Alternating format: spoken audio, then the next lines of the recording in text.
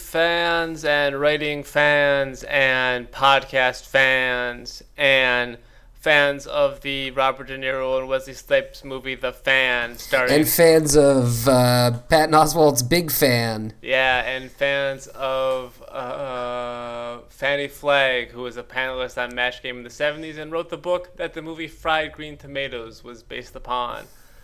This is the 25th episode of this podcast. That's a quarter of a century. If you're talking about years, sure. It's a quarter of a century's worth of episodes, too. It's not. Only if you listen to one a year. Which I do not recommend.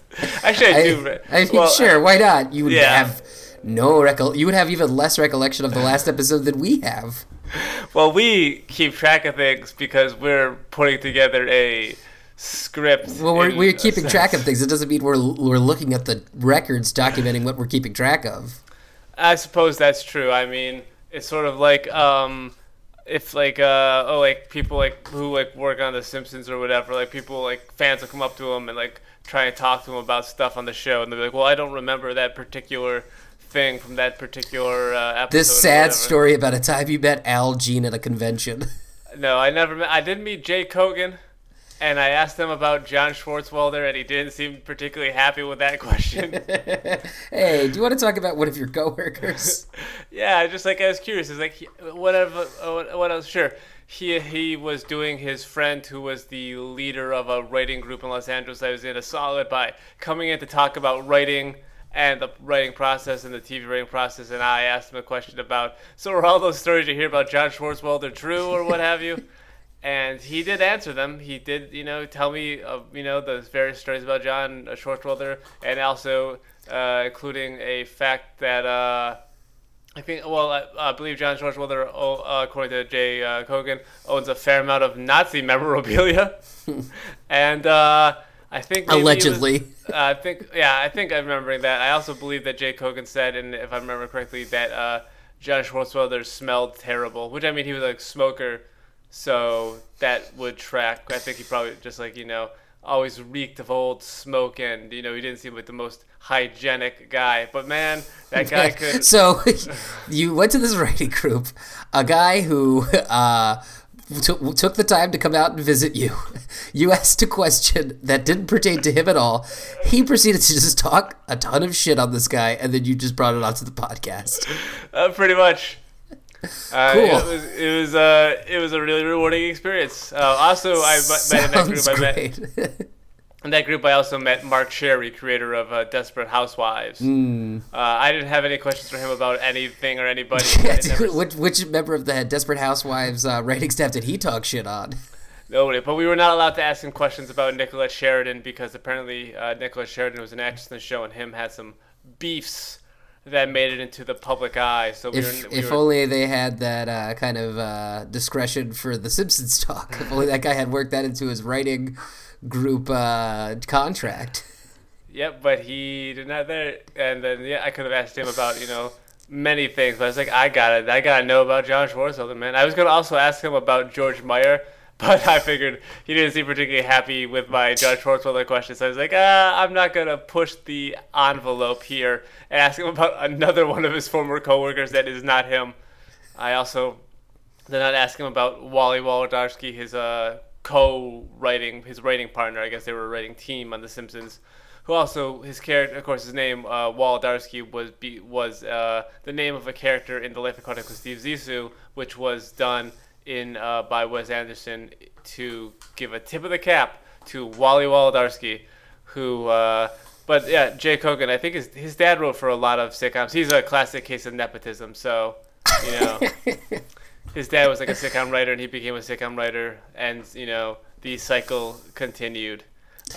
This is the episode that will prevent you from ever working in any field regarding to entertainment at any point in your life. Oh, I think the ship had mostly sailed on that already. I mean, I understand that sort of hinders the premise of this podcast. The premise of which that we're going to be. Yeah, it certainly does. You certainly screwed us again. Yeah, it's supposed to be the whole bit is that we're ready to script. Bit. I mean, excuse me. His father, Arnie Kogan, longtime writer for Mad Magazine. He wrote for many of the top stand-up comics of that time, including Don Adams, some guy named Morty Gunty, which seems like a fake. Oh, he wrote for Candid Camera, and he wrote for a lot Mary Tyler Moore Show, Newhart, Empty Nest, and Mad TV. Wow. Mm-hmm. Yes, indeed. So this is the Artie Kogan podcast, where we talk about Jay Kogan's father, the late Artie Kogan, a long time and established TV writer who wrote for the Mary Tyler Moore Show, starring Mary Tyler Moore. Yeah, long time listeners might confuse this for the part of the show where we try to think of 30 Rock jokes that we can't remember entirely. Yeah, we're not to that segment yet. In fact, this is a new segment in which Chris just tells us some TV industry facts. Yep. and some TV industry hearsay. Yeah, it's our classic segment, TV industry facts. Well, it's TV industry facts, so we're going downtown, going to... This is that part of the podcast where Chris steals a joke from another podcast. Which has become sort of a recurring bit, for better or worse. And mostly their podcast involving Scott Ackerman, because he's, of course, a podcasting king. Mostly for the worse. Yeah. Hey, lock the gates. now just pulling them out of the air. So this what is the show called again? I love the 80s. Oh, well, the Mary Tyler Moore Show is more like the 70s. I do love I did a podcast previously that was about the 90s. That was sort of like I love the 80s for the 90s, but it was a podcast, and it so it didn't have any Michael Ian Black on it, unfortunately. Would have been a lot more successful. Although Michael Ian Black has a podcast on Earwolf where he's reading the novel like Jude the Obscure, like week by week or whatever. So that's what he's doing in the podcasting realm these days. So it's like, Michael Ian Black's in the podcasting realm, but he's doing that with it as opposed to what he used to do, the podcast Mike and Tom Eat Snacks, where him and Tom Cavanaugh would eat snacks, and I would see how long I could tolerate Tom Cavanaugh's personality before I had to turn an episode off. He was very aggressively energetic with his sort of his whole podcasting persona. So a lot of yelling. Well, so this show is called Chris and Matt Write a Blockbuster. Yep. I am definitely not Chris Morgan. I am No. Matt Shimkowitz. All opinions there within from Chris Morgan's mouth only apply to Chris Morgan. Yeah, we should change this to Matt and Chris Eat Snacks, and then it could be Maces, MACES. And, it would probably be... Are you going to introduce yourself, or are you just going to change the name of the podcast? You said who I am, basically. Okay. I mean, you said the name Chris Morgan, and people are going to assume in the Chris and Matt Write a Blockbuster that I'm one of those two people. I am the Chris of the Chris and Matt. My name comes first because it's first alphabetically. But if we do Matt and Chris Eat Snacks, then your name can come first. And we'll do a podcast like, yeah, I'm eating I'm eating a granola bar. Cookies and cream granola bar, chomp, chomp, chomp. Not bad. And then I say I'm eating an apple.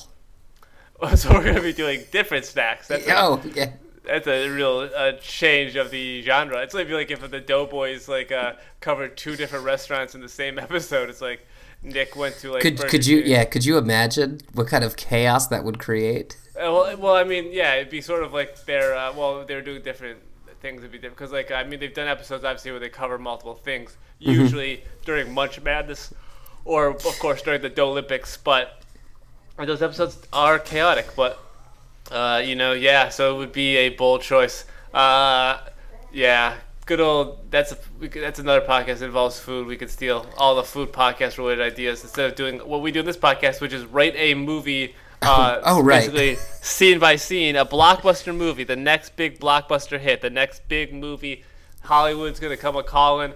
They're gonna be bringing briefcases full of money. And they're gonna say, "Wait, what's this you said about Schwartzwelder?"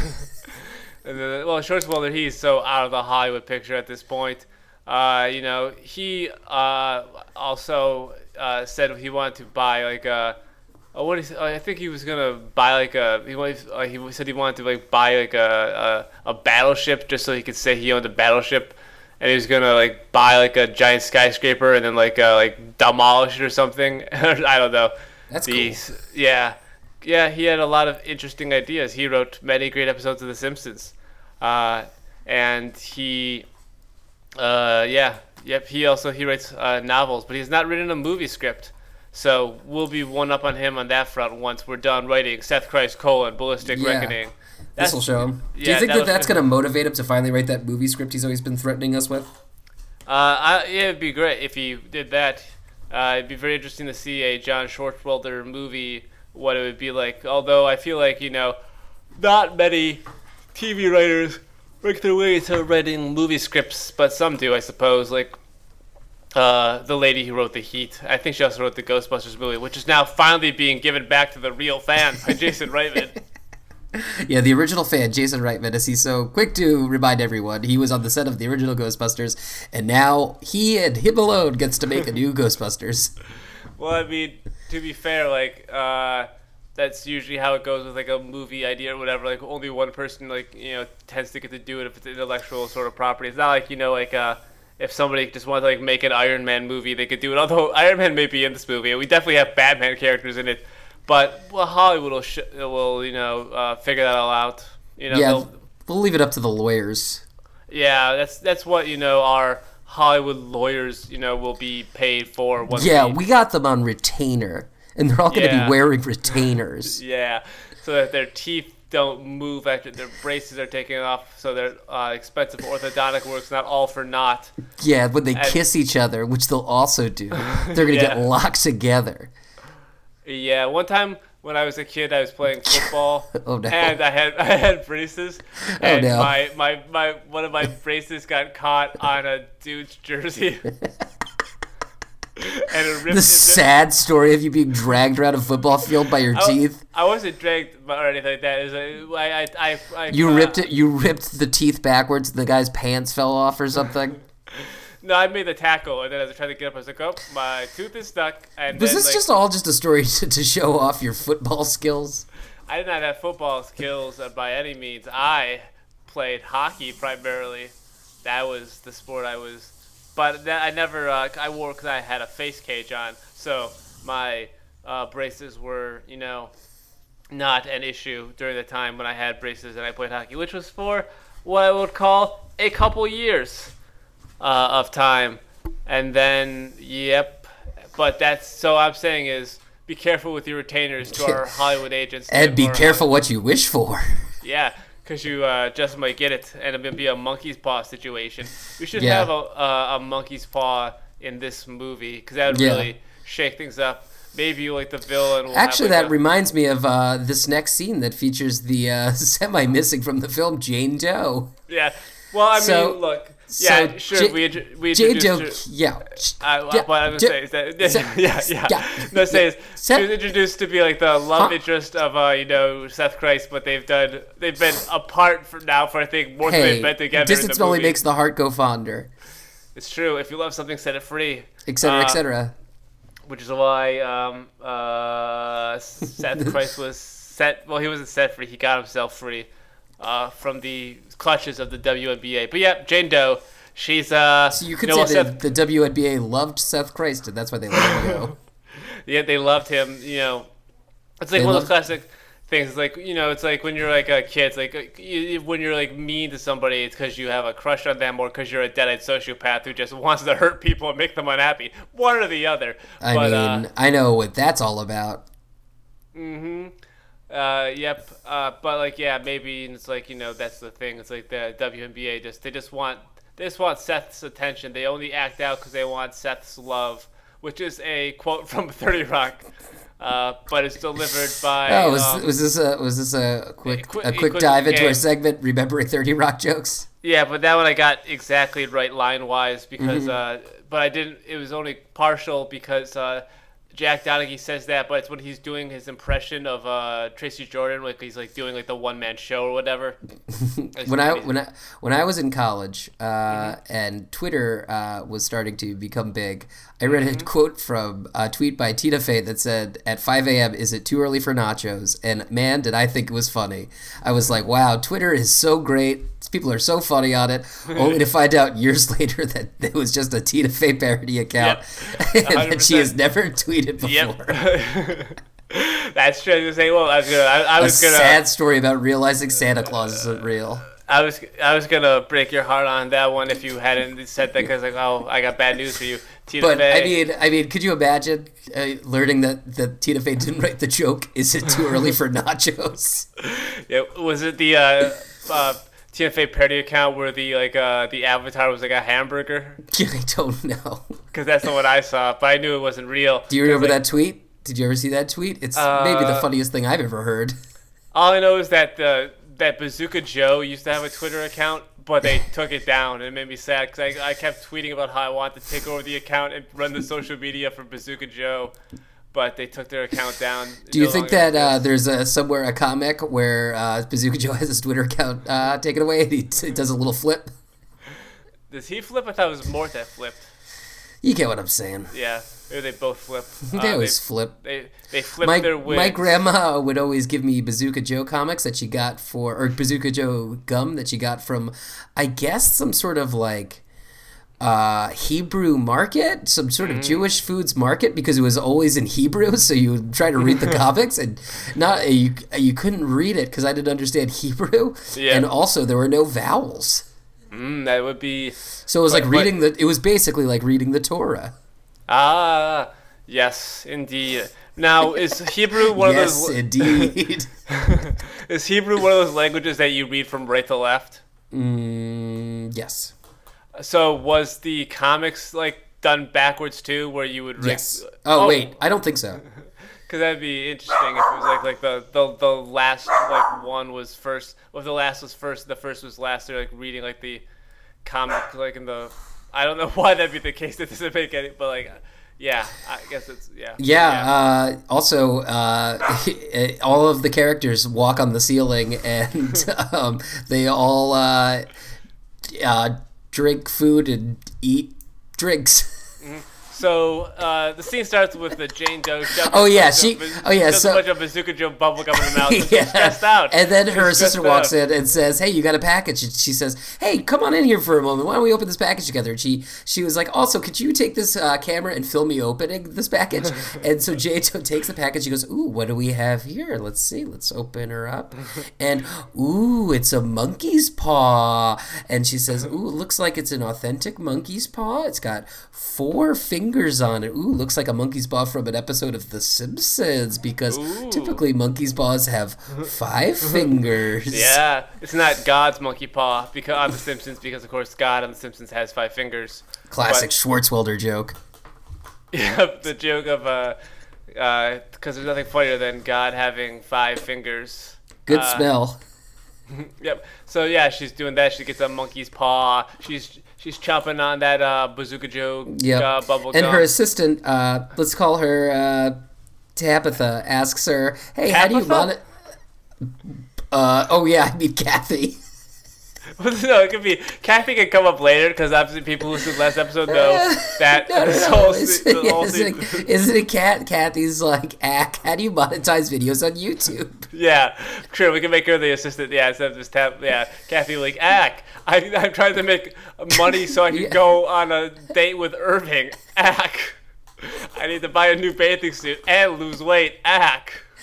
Well, the original intention of the scene was perhaps to have a scene between 2 women where they talked about something other than a man, but thanks to Kathy's insatiable love of Irving, she has ruined this once again.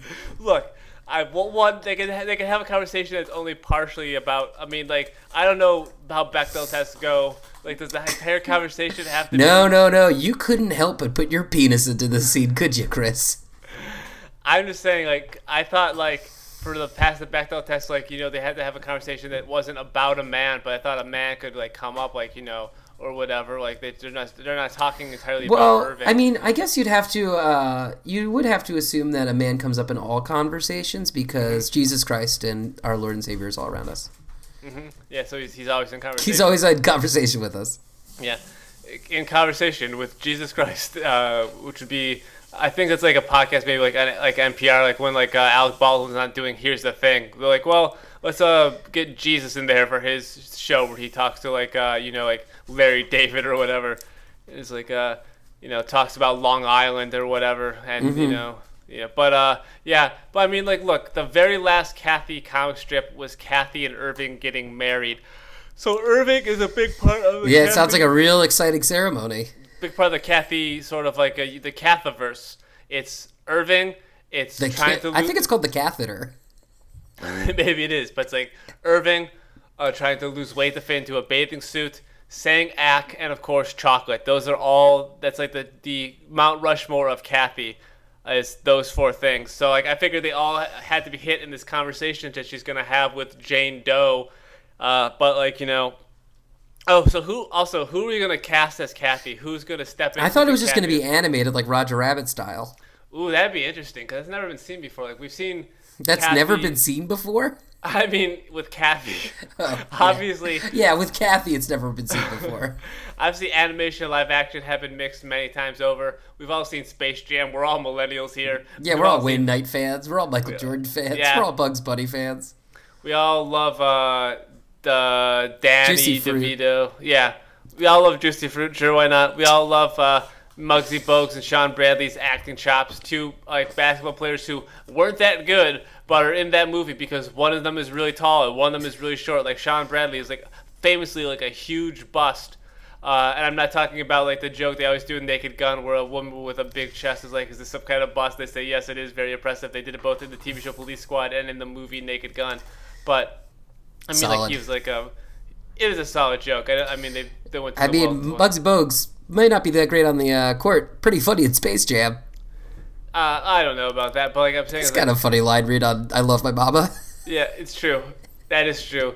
And of course, there's a scene where Charles Barkley longingly looks through a chain link fence while Basketball Jones plays because he wants to play hoops, but he can't.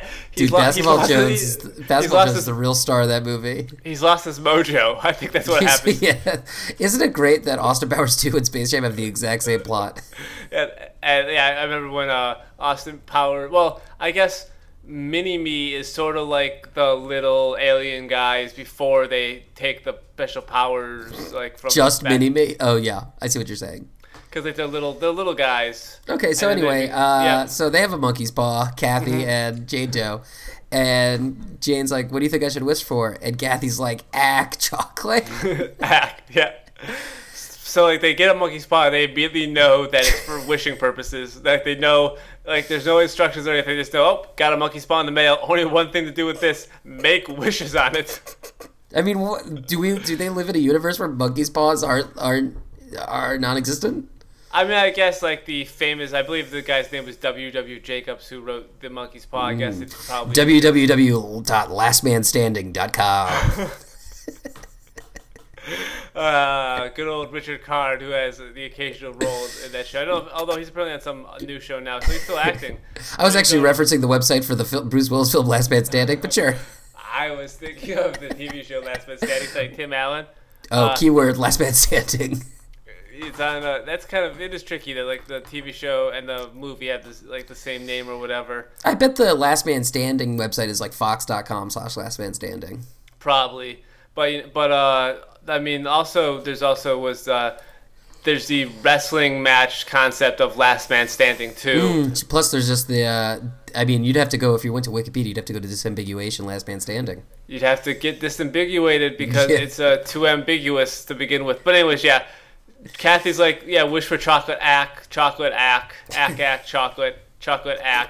And Jane says, for you, Kathy, anything. She's like, I wish for a big old box of chocolate. And then the next thing we know, somebody's knocking on the door, and it's chocolate delivery man. It's like, it's a man made of chocolate.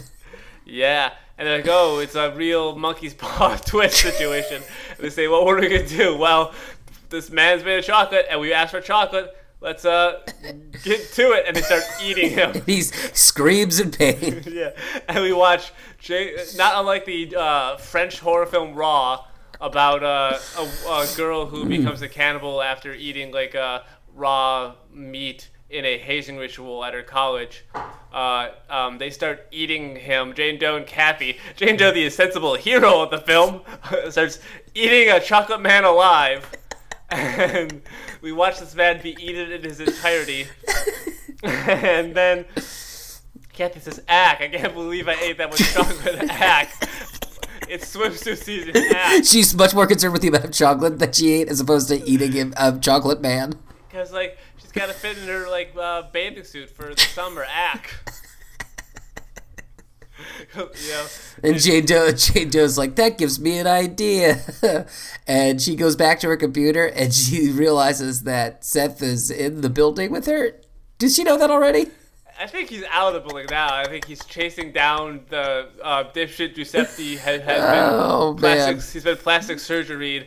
And in the last scene, Seth was following dipshit Giuseppe. There's a bomb attached to like the president, and they're at the Staples Center. Yeah, that reminds me.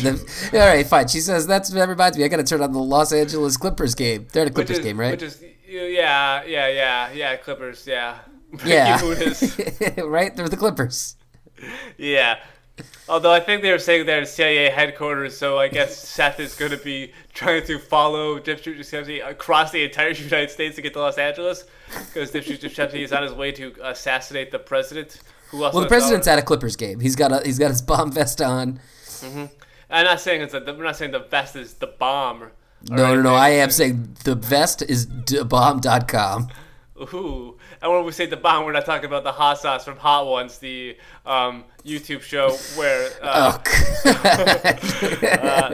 hot guests and even hotter wings, or hot questions and even hotter wings. Okay. Yeah, that's that's the way I like it. Ack. But is this episode over? Almost. So Jane realizes something. Yeah, she has a revelation. Realizes that she needs to get to the stadium. Yeah, which is like across country. But fortunately, the CIA has a scientist named Seth Brundle who is working on a teleportation machine. It's always good in your movies. This is just a screenwriting tip to have two characters that have the same name. Well, Seth Brundle is Jeff Goldblum's character from The Fly. I know. If we're going to have a teleportation. Well, you could have changed his name a little to like Meth Brundle. Meth Mundle will be his name. Mundlefly, great. Oh, no, what we'll do? Beth Brundle. Now it's a lady who's following the footsteps of her father, Seth Brundle. So anyway, okay, so this also takes place in the Fly universe. Yep, the Flyiverse. And we're not talking about the Sugar Ray song Fly, even though Mark McGrath is the Vice President of the United States. Or no, he's the President. That's played by Flea. No, I think that the President is Sugar Ray, not Mark McGrath. Yeah, Sugar Ray, a.k.a. Mark McGrath, I assumed. President Ray. President Ray, played by Flea.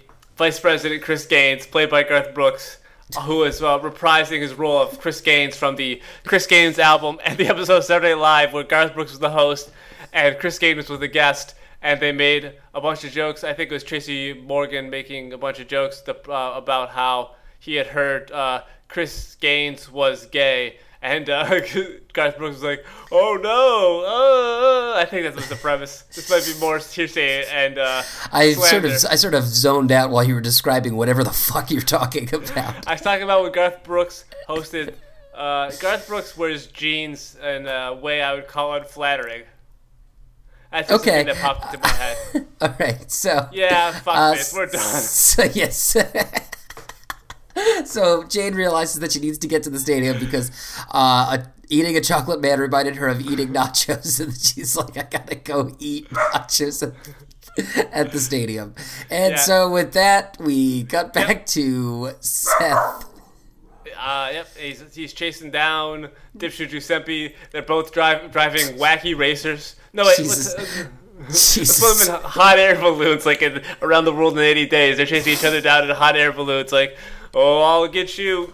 Come back here with my show," he says.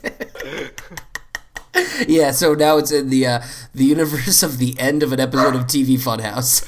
Yep. Indeed. The ambiguously gay yoga show. That's good comedy for 2019.